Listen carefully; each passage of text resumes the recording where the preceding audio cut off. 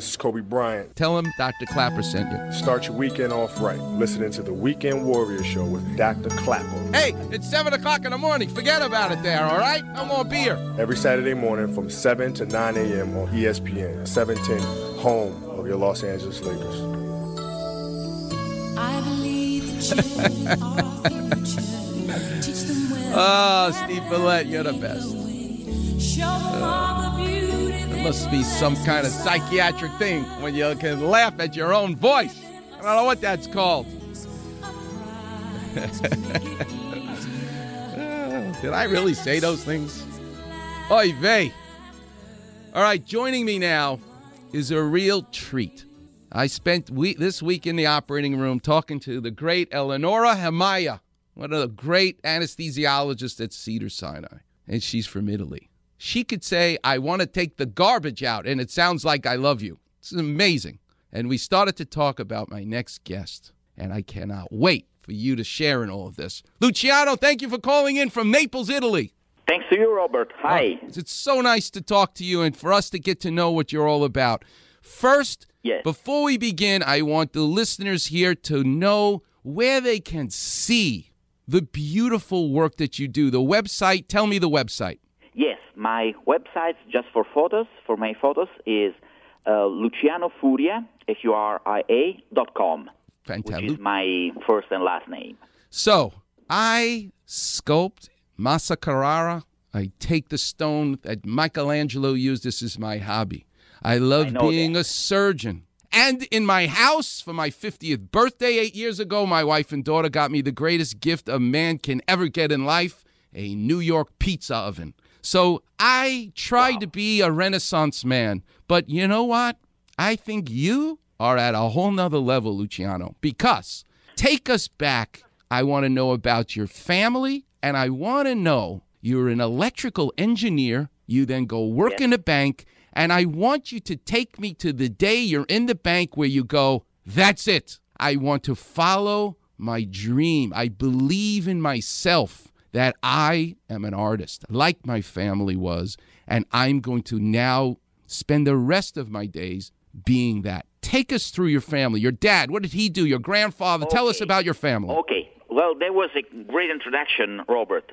So let me put it this way. I'm coming from a family of artists. Mm-hmm. My grandfather was a painter. I still live in the house that he started renting in 1929. Wow.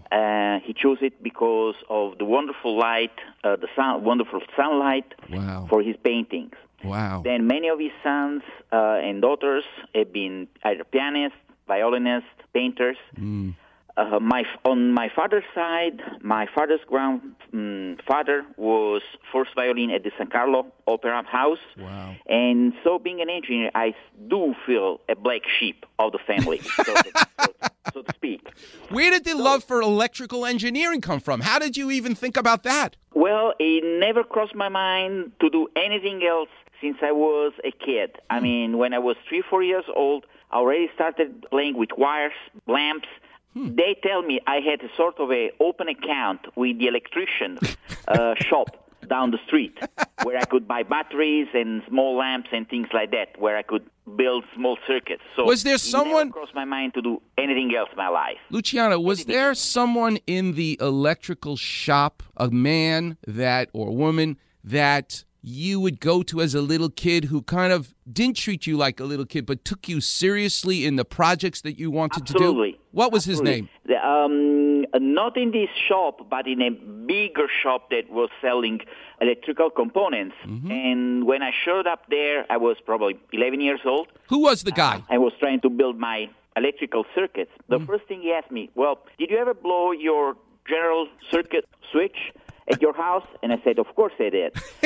But I was ashamed of saying that. Good. You are on the right path. So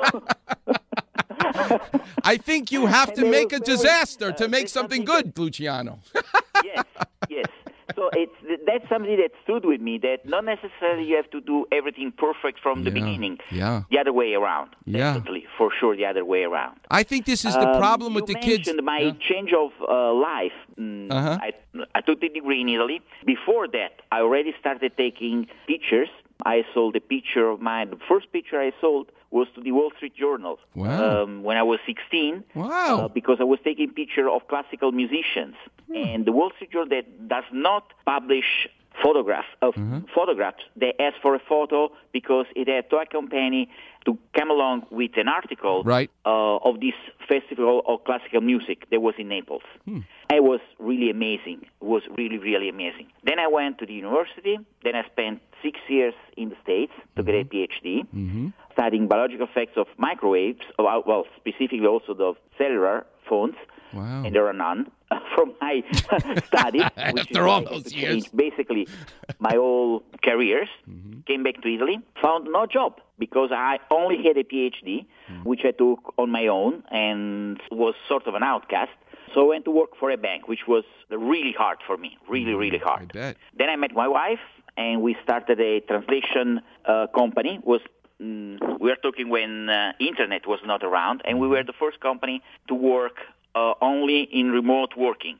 We still have the company, which gives us the bread on the table, so you can say. But basically, I stole the job from my wife because she was the translator, and I took it from her. She taught me, and then we made this small company, which is still around. Then 5 or 6 years ago, I started again taking pictures because I went to a cook course as a student because I love to cook. And I took some pictures. Next week, they asked me, well, what if we make a deal? You take the pictures, we offer you the courses for free. Wow. Great. And basically the rest is history. I kept knowing cooks, Michelin-starred cooks, pizzaiolis, and I started meeting pizzaiolis and chefs who would become famous before they were famous. So basically I ended up having their pictures before anybody even knew them. And that make a big difference. The other thing is that I try to make pictures that look like the real food. I don't do very much food styling or food composition. I take the dishes as they come out from the chef. Then I work out the light, the angles, and to look at the dishes the way I'd love to dive in them, to eat them. And probably that makes the difference.